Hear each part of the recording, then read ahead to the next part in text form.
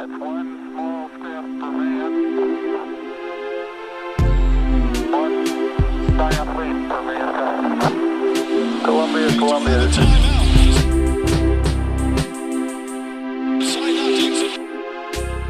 Houston, AOS, over.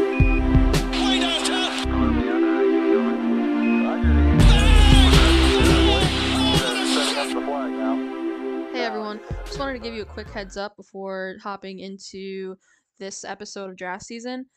We had a great guest to talk international prospects, and with that, we of course recorded for a very long time, and we thought it'd be best to split it up into two episodes. So that's why this episode probably seems to end pretty abruptly without our whole spiel at the end of shout outs and plugs.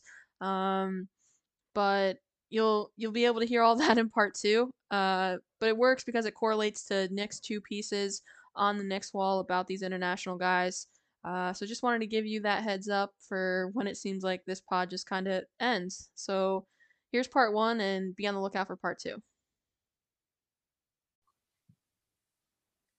Welcome back to TKW's draft season, presented by the Nick's Wall and Whistle Sports. I am your co-host, Jess Reinhart, of course, joined by my other co-host, Nick Caranti. What's up, Nick?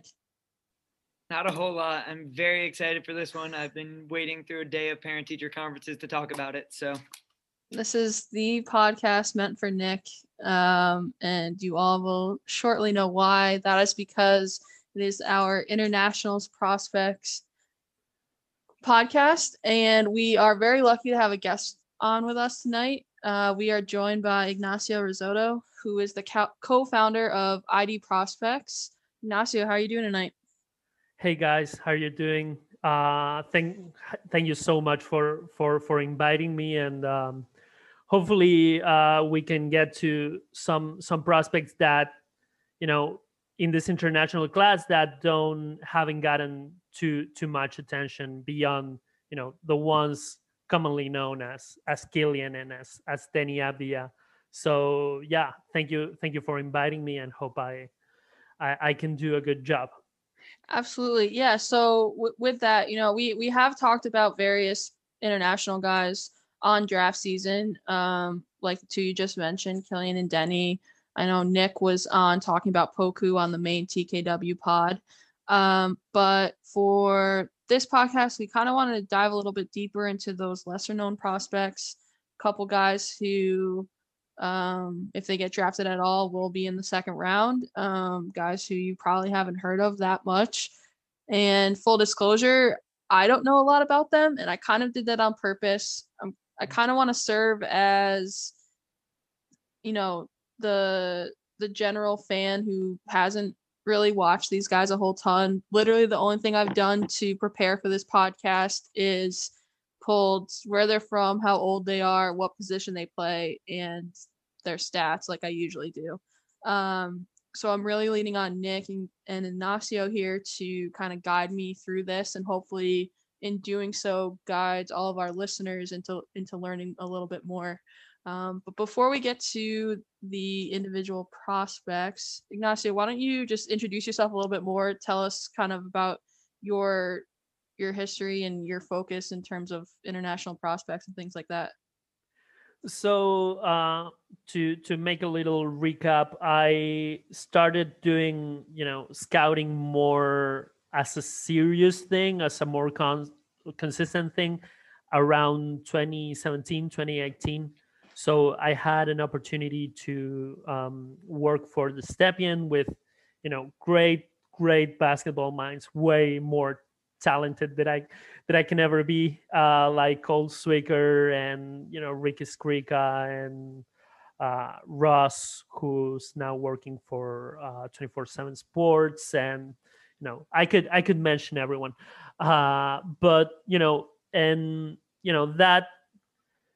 As I was trying to find, my place on the side, I initially started with high school basketball, and then, I started transitioning into high school age prospects from the international game, and I just, ended up falling in love with the international game, with, how organized everything was, with how easy it is to find, quality tape from games. And I just felt comfortable watching and taking a lot of notes and creating my own database of international prospects. And that's what I've been doing for the past 2 years, just focusing on international prospects. From right now, I'm on ID prospects, which I'll get to in a minute. But we're focusing on prospects who are range from the draft eligible guys, so born in 1998, all the way until prospects born in 2004 and 2005. So prospects who will be draft eligible by 2023 and 2024. And so after the Steppy and I moved on, with Andrew Mastin, we founded ID Prospects, a website that focuses solely on international prospects, and we want to have a more wide range of players, not only those who have NBA potential, but also those players who can, end up in the NCAA ranks, who can, we try to draw the line at prospects we feel have Division I potential, and we feel that number is around 120 to 150 players per generation. So that's the volume of players that we try to cover on the site. And Wow. yeah, that's pretty much has been pretty much my development arc up until this point. Wow, that's incredible, especially with that number of different prospects and stuff you're planning on looking at. That's pretty impressive for sure. I would say personally that I really enjoy the site, and I think it's a great resource, especially for American NBA draft fans like ourselves that want to learn a little bit more about international prospects that you may have not watched because they're not on TV in America. I really recommend it. Thanks.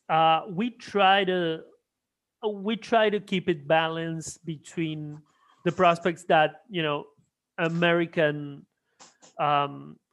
public, which is pretty much the bulk of our audience and of our readers. We try to keep a balance between the prospect that they will watch at some point, whether it is at the NCAA level and at the NBA level, with prospects who are like way more fringy, but we just have fun watching them, or we just have something to say on them.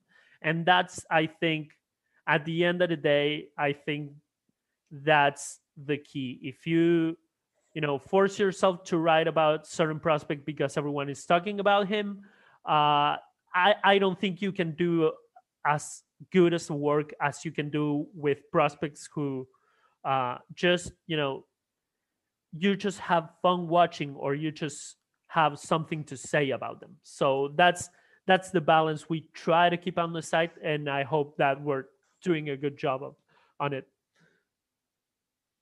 Yeah, absolutely. And I think that's kind of also what we're doing here on this arm of the Knicks wall with draft season, just because I know, at least for me and for Nick, it's partly the international piece, and for me it's definitely college basketball. Like, that is where my main passion is. So to be able to talk more about these guys who are coming right out of college, or in this case coming from the international game, like, if that's what we can talk about and write about, like, that's what we want to do.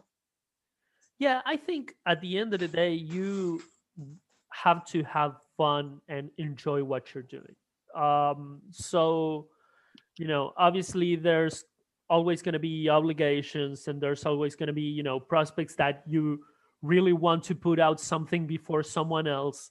I won't deny it. I enjoy being the first one to tweet about a prospect. I enjoy being able to come here and say, look, I was writing about Pokuševski in March 2019, saying he might be an NBA prospect, and just brag a bit about it. But at the end of the day, there's prospect you're gonna enjoy watching. There's prospect you're not gonna enjoy watching, and I think that at the end of the day, um, you have to learn how much that affects your evaluation, and if you're being kind of unfair to a prospect just because he's boring to watch, or on the other end, if you think a prospect is really an NBA player or a D1 player, or you just have so much fun watching him that you're overrating him. So it's interesting, but I guess again, at the end of the day, if you're not enjoying what you're watching and you're not having fun uh, writing notes, watching players, and just thinking about the NBA draft and the college system and the development system around the world, and you're doing that and you're not enjoying that, that's not sustainable. Yeah, and I think Jess mentioned it. We definitely have tried to do that with draft season, and we've wanted to talk about not just the guys the Knicks might take. We want to talk about guys that are fun to watch, guys that if you haven't heard of, you may enjoy watching or will enjoy watching next year in the NBA or whenever they're in the NBA. And I think tonight goes along same lines with that. These are probably not Knicks picks, being as the Knicks need competent NBA basketball players that can immediately get on the court, and these guys may not even be in the NBA next year. But I think these are guys that if you like the NBA draft and you like just basketball, it can give you something. They're fun to watch guys, at least some of them are, and also it's something a little different. I've still been trying to let Jess talk Jess into letting me do a whole podcast on Justini and Jessup. So if we get there, then I might have gone too far, but I'm excited for the guys we're going to talk about tonight. Yeah, and since we're going to talk about late players projected to be late first rounders to early and mid second rounders. Just even though none of these players might be projected to end up on the Knicks, the second round is so it's ever changing, and in draft night there's a ton of trades, and who knows, one of these prospects might end up on the Knicks, whether it is as a draft prospect or as an undrafted free agent, or they just trade for a certain pick. This is a year where a lot of NBA teams might be struggling in terms of how much money they are making, how much they are losing. So there's going to be, apparently, or by what the word around is, that there's going to be a lot of picks that get bought and sold. So who knows, maybe one of them ends up on the Knicks. Like with the second round, you never know. Yeah, absolutely. So I think with that, Nick, do you want to kick off just talking a little bit about the differences when we're talking about international prospects, just in terms of their development and how that looks compared to someone here in the US, where it's pretty rigid in terms of high school, AAU, college, NBA. It can be different on the international side. Yeah, and I think that's something that's worth talking about and absolutely necessary to think about when evaluating international prospects, because it is there are so many more contexts in which you're seeing a player, and it's important to not only think about the context you're watching them in, but to be evaluating multiple contexts and seeing different aspects that you may not be seeing at higher levels because they're doing it when they're at a lower level of competition, or vice versa. And I do think it's really multi-context scouting and that sort of idea, I think, is important in general. But I think specifically in international, you do see a real correlation with role on the team compared to the level of competition in the higher league they're playing in. Ignacio, do you want to talk a little more about that? Yeah, so I've been like banging the drum for multi-context scouting and the importance of it for quite a while. Not only for international prospects, I think that for domestic US prospects, It's also important because a player can underperform at the NCAA level, but end up um, being better than advertised at the NBA level, just because his context in college wasn't the best. But he might have done certain things at the high school level that translate to the NBA and not to college. It depends on team context. But when it comes to the international game, the first thing that we need to explain for people who is um, mostly accustomed to a structure of high school team, college teams, professional teams, is that sports around the world aren't always, I would say 99% of the countries, sports aren't really tied up to education. So there aren't high school or college teams. These are teams like you have in soccer, who represent certain cities, certain neighborhoods in certain cities, and they have a senior team, which is grown men, and then they have different levels according to their age. So you have each team has its under 18 team, his under 16 team. There's generally junior teams, and depending on the country, how many divisions you have. You have a country like Lithuania who has a league for every single generation. So you have an under 12, under 13, under 14, and each one has a league and each one has a team. Or you have countries like Spain who have one tournament a year who lasts a week for under 18 and under 16, and then they just let their prospects develop in senior teams. So every country is different, but what's important to know is that there's a context for junior domestic teams, then there's other different contexts of domestic senior teams, and there's another different context, which is the national teams. So each prospect can get called up to their national team, who again goes for under 17, under 16, under 18, depending on the competition.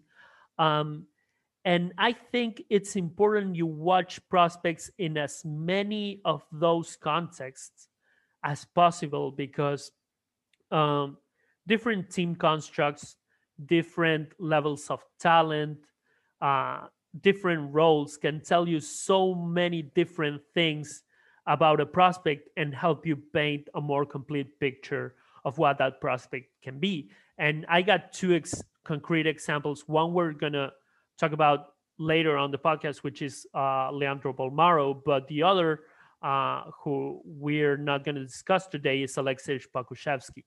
And one thing I think the biggest misconception to me personally with Pokuševski around there is that, oh, he didn't play nobody. Like, they think that Pokuševski just came out this year and the only place he played at is the second division in Greece, where I've been watching him play in the under 17 World Cup, in the under 18 FIBA tournaments. I've been watching him play in the Adidas Next Generation tournament, which is the biggest club junior tournament in Europe. And in all of those places, he was able to reprise that same role he has on Greek second division.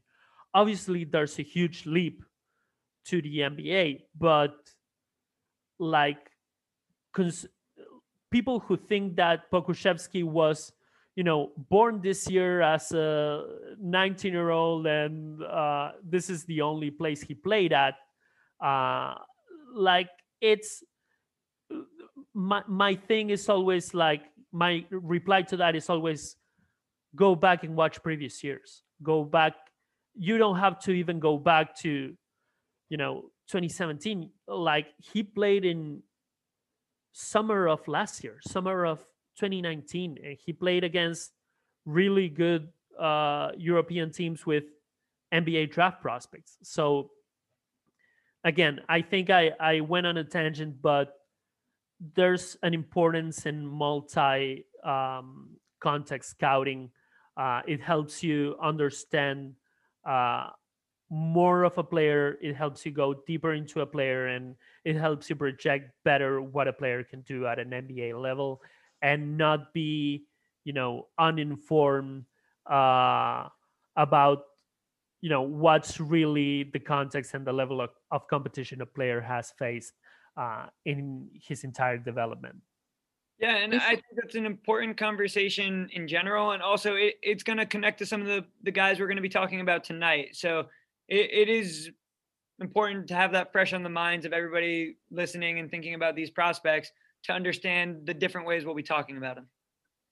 And we fully support tangents here on draft season. Oh, So. awesome! I'm gonna go on a ton of tangents. Well. Sorry beforehand. Oh mean, no, you're at least keeping it about basketball. We've gone on tangents about the Mighty Ducks movies before, so Yeah. That's my kind of tangent. That's my kind of tangent right there. So, but yeah, I hope I generally the podcasts I'm at generally tend to run super long, so I'm gonna try to keep it like friendly for everyone, and not go on so many rants. It is all good. But to give us a little bit of structure here, I am going to get into our first prospect, which is Theo Maledon, who he's a French 19-year-old 6'3" guard. Nick, I think, and you've mentioned this recently, because usually, we go in the order of how we're seeing prospects on draft boards, and it's kind of a toss-up between Theo and Leandro Balmero right now in terms of where they're going. But to start off with Theo, I guess what puts him at the top of at least this list right now? That's hard for me to answer because he's not at the top of my list of these guys. All right, fair enough. But I will give you the answer you're looking for, which is he really should seem to be a solid combo guard. He does a lot of things well, and he is someone that I definitely understand the intrigue about. And I think we're going to talk a little bit about the context that Ignacio was just talking about to explain him a little more as a prospect. But just watching the film of him, you can see why he would be a first round player or first round pick, and why teams would really like him. Because I do think he's very experienced in Europe, and he's played a lot of basketball. I wish I was a little more positive on him to answer this question. Well, all right. So let's toss it to Ignacio then. I can make the case for him. Okay. Even though I'm not super optimistic about Theo, but I think there's three aspects to consider on why he's higher than Bolmaro, for example. One is that I think that primary initiation and versatile shooting are pretty much extremely valuable in today's NBA. And I think that's what Maledon does at a certain level. So he is someone who can run an offense, not someone who's going to do a ton of creative passing or passing out of advantages he creates by himself, but he's solid, he's consistent, and can make the right play with consistency, and not play out of control and rack a ton of turnovers of just boneheaded decisions. Yeah, I think solid is the word. I think I did use it. I would use that as well, because I do see that, like you're kind of saying, of the not super flashy, not super, I wouldn't say super high ceiling, but I definitely think solid is a good word to talk about him. And I also think that solid is a word that qualifies for his shooting. He's not someone who is going to create a ton of shots for himself on the perimeter, but he has had a solid track record in the past 2 years of shooting percentages, which he has improved a ton. I think the first time I watched him was at the Under 17 World Cup, and he shot really, really poorly the ball. I think it was around, I don't have the stats here with me, but it was around, the low 20s to the high teens mark. And this year he's shooting 33.3% from three. Last year he shot even better. And he's someone who can use screens to his advantage and can punish defenders for going under. But he has kind of a slow release, and not lightning quick and explosive ball handling to create space. So he's not someone who you want out there creating looks off the dribble and being your primary shot creator.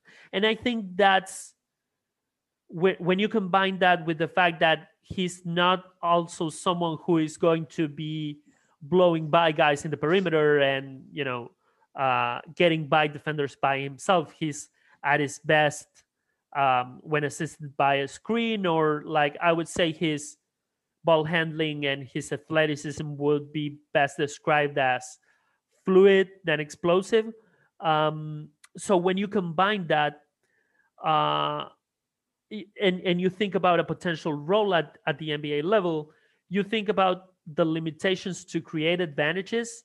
And I think that creating advantages and exploiting them are two things that every primary initiator should have, or at least every starting primary initiator, every starting point guard should be able to do that, to be a positive on offense. And he's not someone who has been able to do that at his level of competition. But again, he's solid on a ton of areas. He's polished. He doesn't make a ton of mistakes.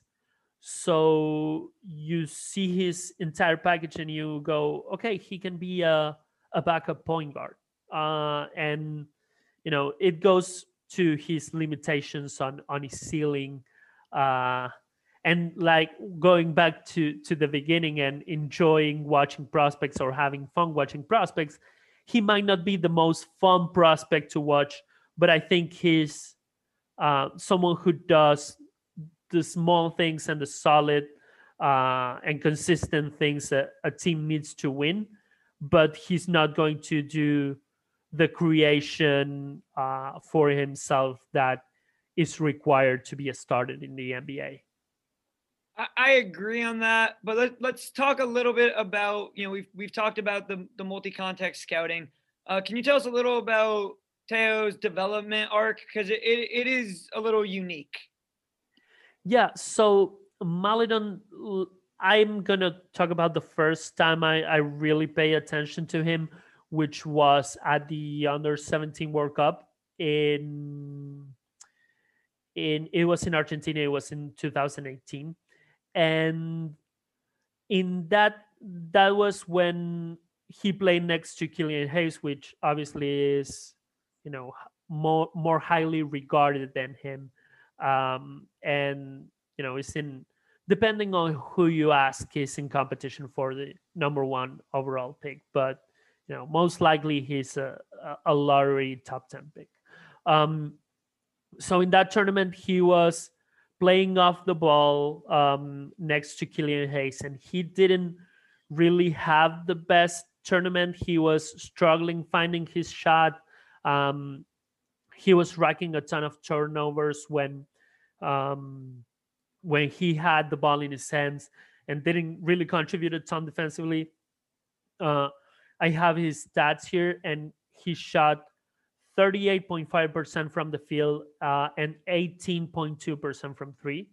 So really not huge numbers. He had spent up until that time, 2 years developing in INSEP, which is an institute that develops pretty much every French basketball player, is run or at least is sponsored by the French state. And he had played in INSEP until he signed with Asvel. And then in Asvel, I think he, started turning things around and had a really good 2018-2019 season as a 17, 18 year old player, shooting really well, shooting the ball really well, seeing minutes at the European level, not in EuroLeague, but in EuroCup. And so he's someone who is, really battle tested in a way. He's been playing against grown men since 2015 when he was 14 years old.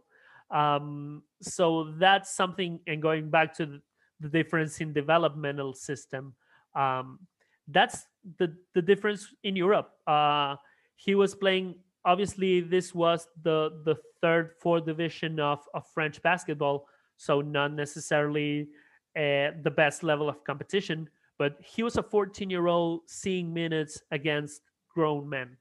And I think that has made him learn how to play in control and how to be effective without being the biggest player on the floor or the most physically imposing player on the floor or the most talented player on the floor. And I think that made him develop certain craftiness that you see within his game, which makes him compensate for certain lack in, explosive ball handling or, explosive creativeness or creativity in some way. I just want to, just because honestly, this is all the research I've done. I do just want to run quickly through the full stats of his last played season, which included EuroLeague games and that Jeep Elite League for Asvel. So they played 46 total games. He started 23 of them total, averaged 17 minutes per game, 42% from the field, 33% from three, averaged 77.6% from the free throw line on about 2 attempts per game, 1.9 rebounds, 2.7 assists, only 1.6 turnovers, and 7.3 points per game. I mean, again, I'm coming into this pretty blind, and just saying those stats out loud, I'm just like, I guess. Yeah, but I think it goes back to what we've been discussing in the beginning, which is that, prospects, not every prospect has the possibility that Killian Hayes had at Ulm. Not has every the opportunity. Yeah. Not every prospect has the opportunity to go and, get the ball in their hands from day one, and someone telling him, look, you're going to be the guy, you're going to have the ball in your hands most of the times, you're going to be the primary decision maker. They play within their roles, and it's something that we've seen with Denny Abdia, who you see him play for Israel under 20 and under 18 teams, and he's the prospect. He's the player. He takes most of the shots. He brings the ball up. He makes plays. But you see him play at the EuroLeague level, and he's more limited in what he does because, he understands what his team needs from him to win. So I think that's the case with Theo. He is asked to do just that, and that's what his team needs from him to have the best possibility to win. And I guess that's why not only with Theo but with most prospects you're going to have those types of stats. Absolutely. And Ignacio, you should just know that you're making both of our hearts sing anytime you bring up Denny. So we're here for it, for any and all references to him. We are very the self-proclaimed #1 Denny podcast. That's awesome. That's awesome. I'm gonna bring him like I'm gonna have a Denny counter here. So listen. All I really want, and I've convinced myself it's not gonna happen because of how much I want it to happen, is him somehow, maybe not at 2, but the Warriors draft down, they get Denny, and I can run and put on my Warriors hoodie and just be happy for the rest of the night. That is my dream for next Wednesday. I mean, nobody has any clue of what's gonna happen in this draft. It's crazy, man. It is bizarre, and we'll definitely, I think, get into the kind of overall draft landscape as we get through these guys. Nick, is there anything you want to add about Teo or Ignacio? Otherwise, we can move on to our next guy. I have something which is, I think, one of the things that I didn't mention, and to me, Sure. one of the keys with Theo is going to be how much is he able to handle contact at the NBA level, because I think that's been a big limitation for him up until this point, and it has brought him some strengths. So, like, I think, without looking at the numbers, I think the eye test tells me that he's really good at making floaters and making finishes from, beyond the restricted area. But he was able to develop that because he avoids contact going to the rim. And that's a strength, but, there's the weakness of, see him going through screens and taking bad angles to avoid hitting screens. And, players are able to create advantages just for the bad angles he takes off screens, because he doesn't want that physicality. So even though he's 6'3" and he plays as a combo guard in Europe, I don't think that, with that level of avoidance of physicality, he's able to defend any twos at the NBA level, in my opinion. So I think that getting more comfortable with contact and, getting, especially working on the lower body and not getting pushed off of his spots that much. I had a conversation a few years ago with someone, and he told me that it's not so much lower body work, but he has a high center of gravity, so he has high hips, and it's more difficult for him to really be on his spot and not get pushed around. But whatever it is, I think getting comfortable with physicality is going to be one of the keys for him, and is going to be the difference between someone who can actually get to the rim and finish and be a positive defender, or at least a neutral defender, or someone you can have on the floor because he doesn't tolerate any type of physicality. Yeah, and I think, like you said, maybe he is good at these floaters and things like that right now, but everything's a skill until they take it away, right? Everything is something you can count on until they take it away, and I don't think it'll be hard for NBA teams to realize that and take those away and try to get physical with him. So it'll be interesting to see how he does react to that.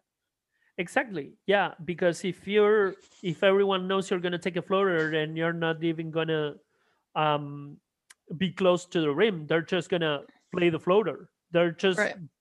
Defenders are gonna be ready for that, and that obviously will decrease your effectiveness. So yeah, definitely needs to become stronger to be more versatile and be less predictable as a finisher and as a scorer. For sure. So with that, let's move on to our next prospect, and that is Leandro Balmero, who is Argentinian. He's 20 years old, 6'7" forward, but most recently currently playing in Spain. And Ignacio, I wonder, is this why maybe some he's starting to, some drafts have him below Teo is because it he is going to be one of those draft and stash kind of guys. Yeah, so Bolmaro just recently signed a contract through 2023 for Barcelona. Like everything with European teams, not a lot of details have come out of his contract. The rumor is that the buyout clause for him is kind of friendly in terms of not being super high, so he could so it makes it possible for him to take the leap to the NBA whenever he wants to.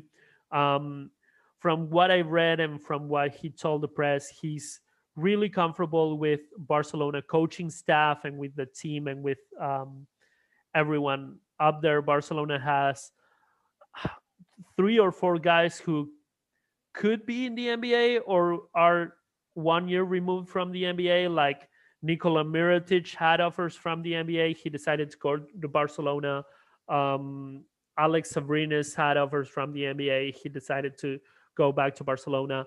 So if there's a place for him to learn from NBA pros, that's Barcelona. But I think that not every team is in a position, especially at the end of the first round where you have mostly contending teams. I don't think every team is in a position where they can say, okay, let's draft the guy who's not going to contribute to anything next year. Even though this is the type of draft where you could take that sort of gamble if you don't think there's a guy who's going to contribute next year.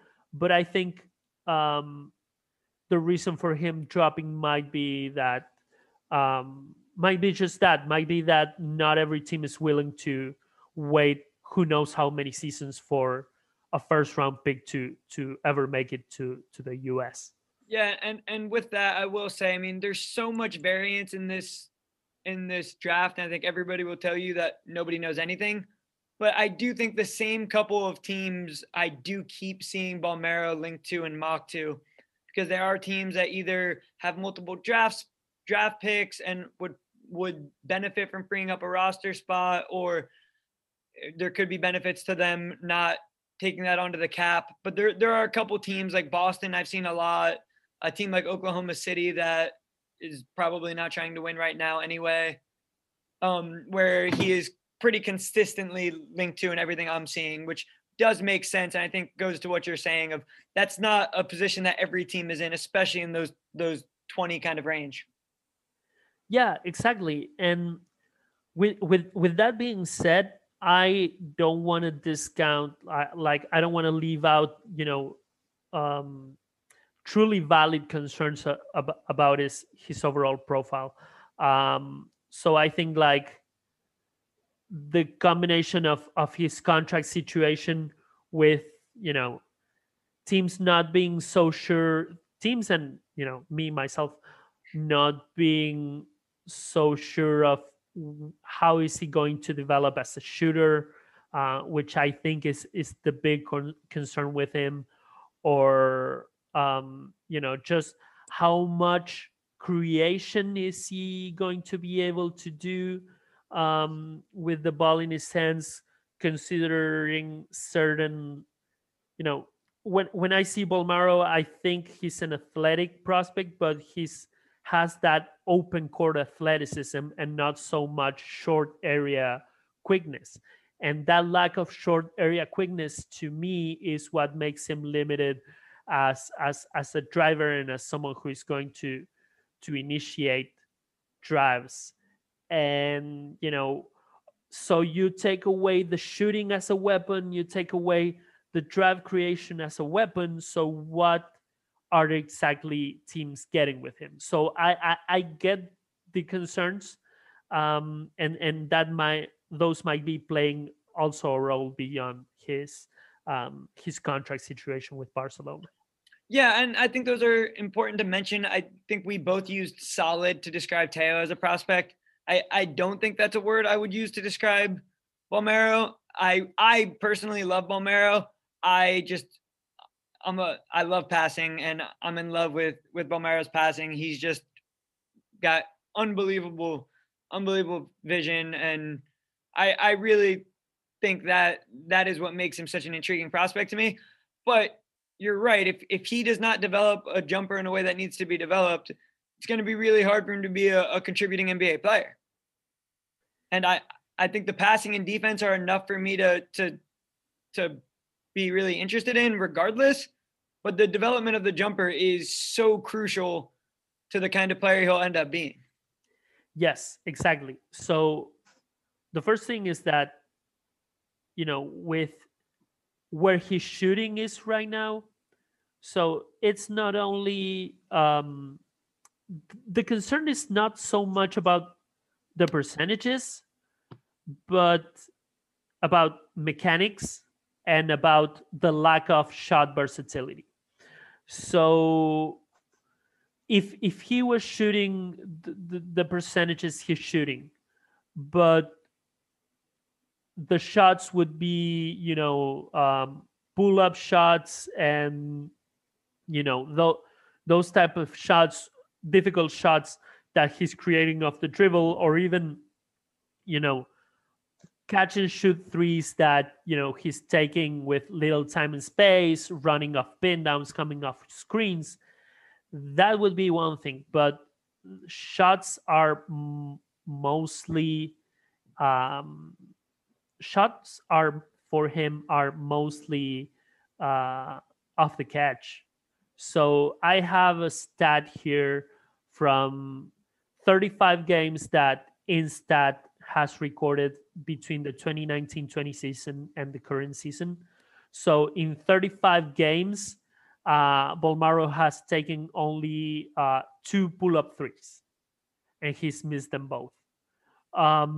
So that to me is concerning.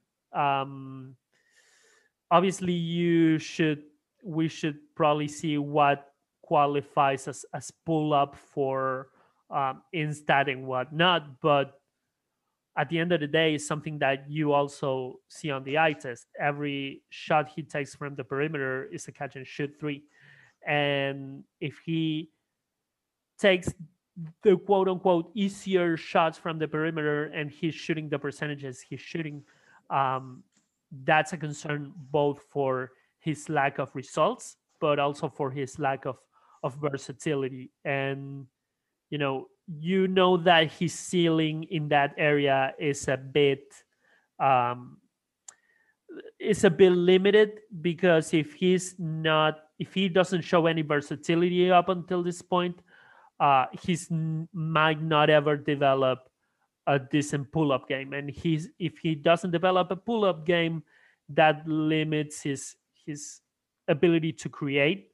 And so, okay, so now you're talking about someone who at the very best can be a passable catch and shoot three player. So what's left of him? Like you mentioned, the passing on a secondary level, but he's someone who can bring the ball up and make really creative passes, especially in transition. He has ridiculous vision at times.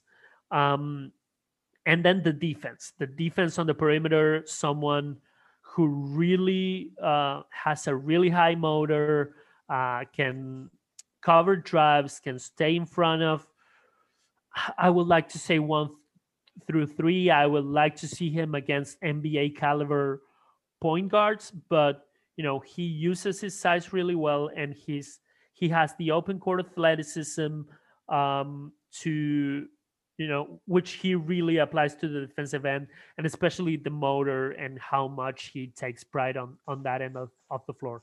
So if you want someone who is going to contribute on offense from the passing and is going to contribute on defense, from the perimeter, but might not be able to do anything else on the ball, and it's kind of a strange mix of skills for a 6'6", 6'7" guy, and so it's really hard to value that. And I would be sure that there are teams who are really high on Bolmaro, and there are teams who say, look, we can trust the guy who doesn't shoot and doesn't create drives, and that's why uh, they might not have him as a first round.